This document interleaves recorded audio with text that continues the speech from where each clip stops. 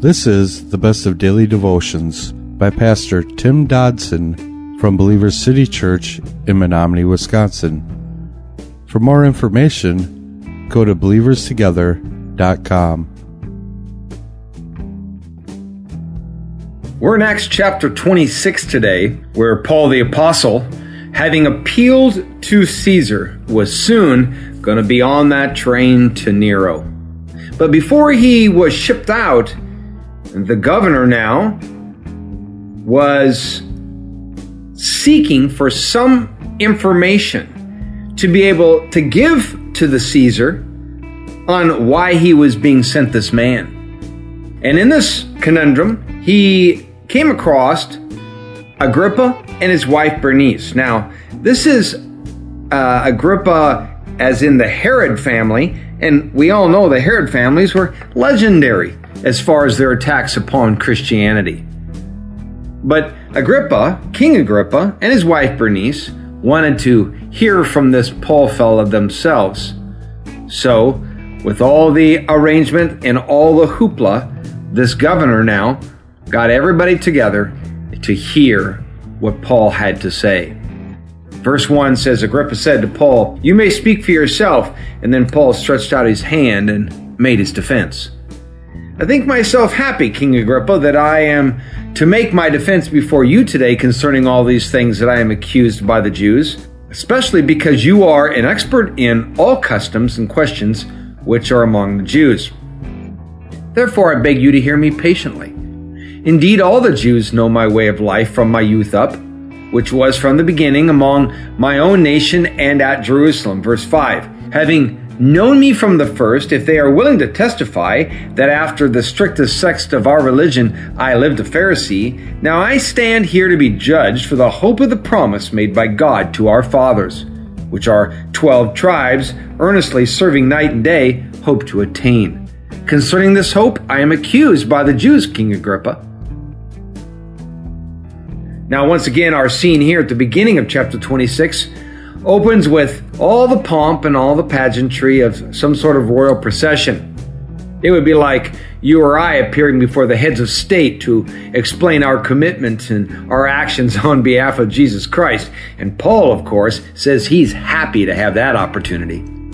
He saw this as a chance to witness for Christ, not as a threat to his physical well-being. He understood that Agrippa's knowledge on the issues that would be presented was greater than that of the governor Festus. So, to Paul, well, he had a whole new ball game. He begins to lay out the historical facts that had transpired and the events that had brought him to this point. In verse 8 we read, "Why is it judged incredible with you if God does raise the dead?" So Paul, again, saying to the king, why is it judged incredible with you if God does raise the dead? Now, again here, Paul brings up the resurrection. We talked about that in the past. No doubt that is because without such a fact, all of what he was facing, all that he was standing for, was meaningless. You see, Jesus was more than just a prophet. He was more than just a good teacher, and he must be more than prophet or good teacher to us. Paul was communicating the reality of a triumph and power over death. This was the Jesus that all of this ruckus was about. Verse 9, "I myself most certainly thought that I ought to do many things contrary to the name of Jesus of Nazareth. I also did this in Jerusalem. I both shut up many of the saints in prisons, having received authority from the chief priests, and when they were put to death, I gave my vote against them. Punishing them often in all the synagogues, I tried to make them blaspheme. Being exceedingly enraged against them, I persecuted them even to foreign cities.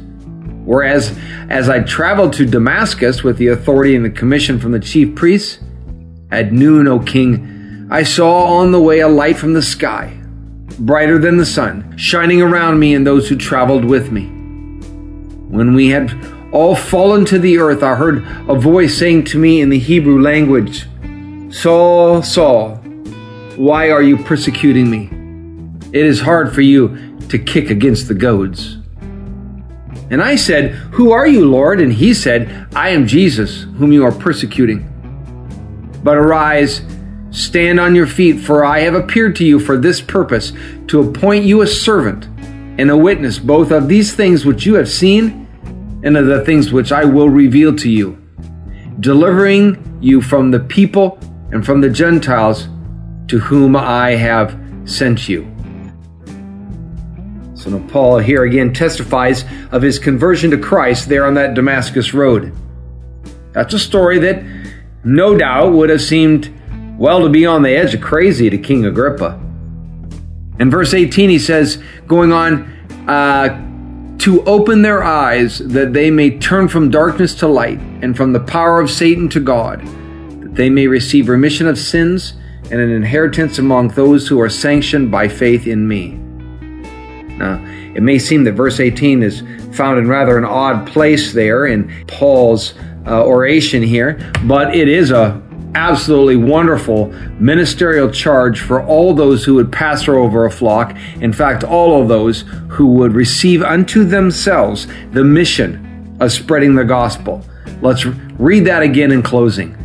To open their eyes, that they may turn from darkness to light, and from the power of Satan to God, that they may receive remission of sins and an inheritance among those who are sanctified by faith in me. Amen. That was a daily devotional by Pastor Tim Dodson from Believer City Church in Menominee, Wisconsin. For more information on Pastor Tim Dodson or Believer City Church, visit believerstogether.com.